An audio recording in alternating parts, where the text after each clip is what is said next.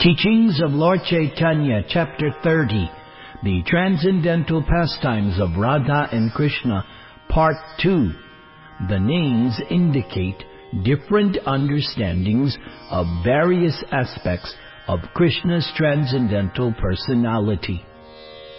Because Krishna is on the absolute platform, there is no difference between the holy name of Krishna and the Supreme Lord Himself. There are different names for the Supreme Lord, and these names have different purposes and meanings. For instance, Krishna is known as Paramatma, the Super Soul, or Brahman, the Supreme Absolute Truth, or Srishtikarta, the Creator, or Narayana, the Transcendental Lord, or Rukmini Ramana, the husband of Rukmini, and Gopinath, the enjoyer of the gopis, and of course, Krishna. So in this way, Krishna has different names, and these names indicate different functions. For example, the aspect of the Supreme Lord as the Creator is different from the aspect of the Lord as Narayana. Some of the names of the Lord as the Creator are conceived by materialistic men.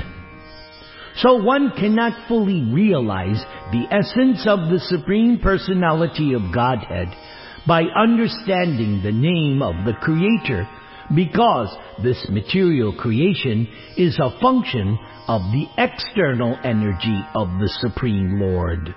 Thus, the conception of God as the Creator includes only the external feature. And similarly, when we call the Supreme Lord Brahman, we cannot have any understanding of the six opulences of the Supreme Lord. For in Brahman realization, the six opulences of Krishna are not realized in full. Therefore, Brahman realization is not complete understanding of the Supreme Lord. And neither is Paramatma realization of the Super Soul, full realization of the Supreme Personality of Godhead, for the all-pervading nature of the Supreme Lord is but a partial representation of Krishna's opulence. Why, even the transcendental relationship experienced by a devotee of Narayana in Vaikuntha is still incomplete, in that it is not realization of a relationship with Krishna in Goloka Vrindavan.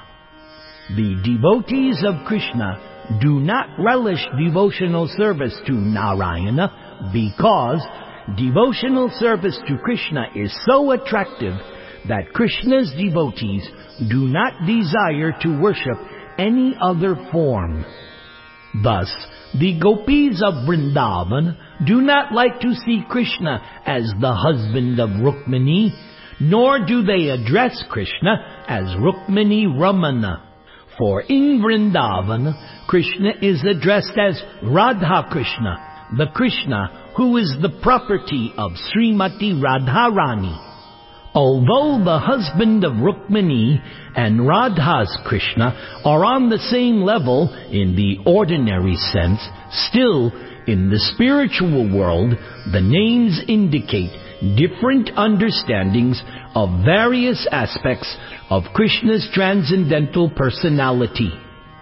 If one equalizes Rukmini Ramana, Radha Ramana, Narayana, or any other name of the Supreme Lord, then one commits the fault of overlapping tastes, which is technically called rasa abhasa.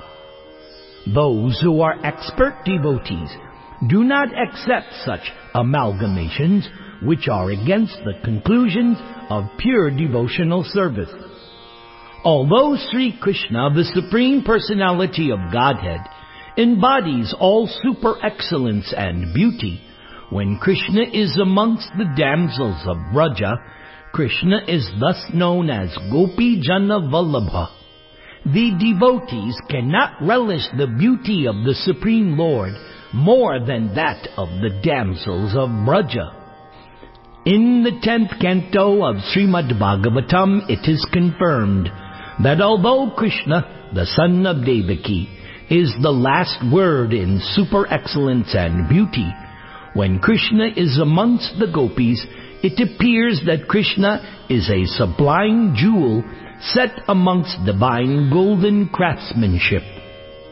Although Lord Chaitanya accepted this as the highest realization of the Supreme Lord as conjugal lover, Lord Chaitanya nonetheless requested Ramananda Roy to proceed further. Thus ends teachings of Lord Chaitanya, chapter 30, the Transcendental Pastimes of Radha and Krishna, part 2. Krishna's names indicate different understandings of his various aspects. Recorded September 24, 2021 by Nirantara Dasa. All glories to the author, His Divine Grace, the ISKCON founder Acharya, A.C. Bhaktivedanta Swami Srila Prabhupada. Om Tat Sat.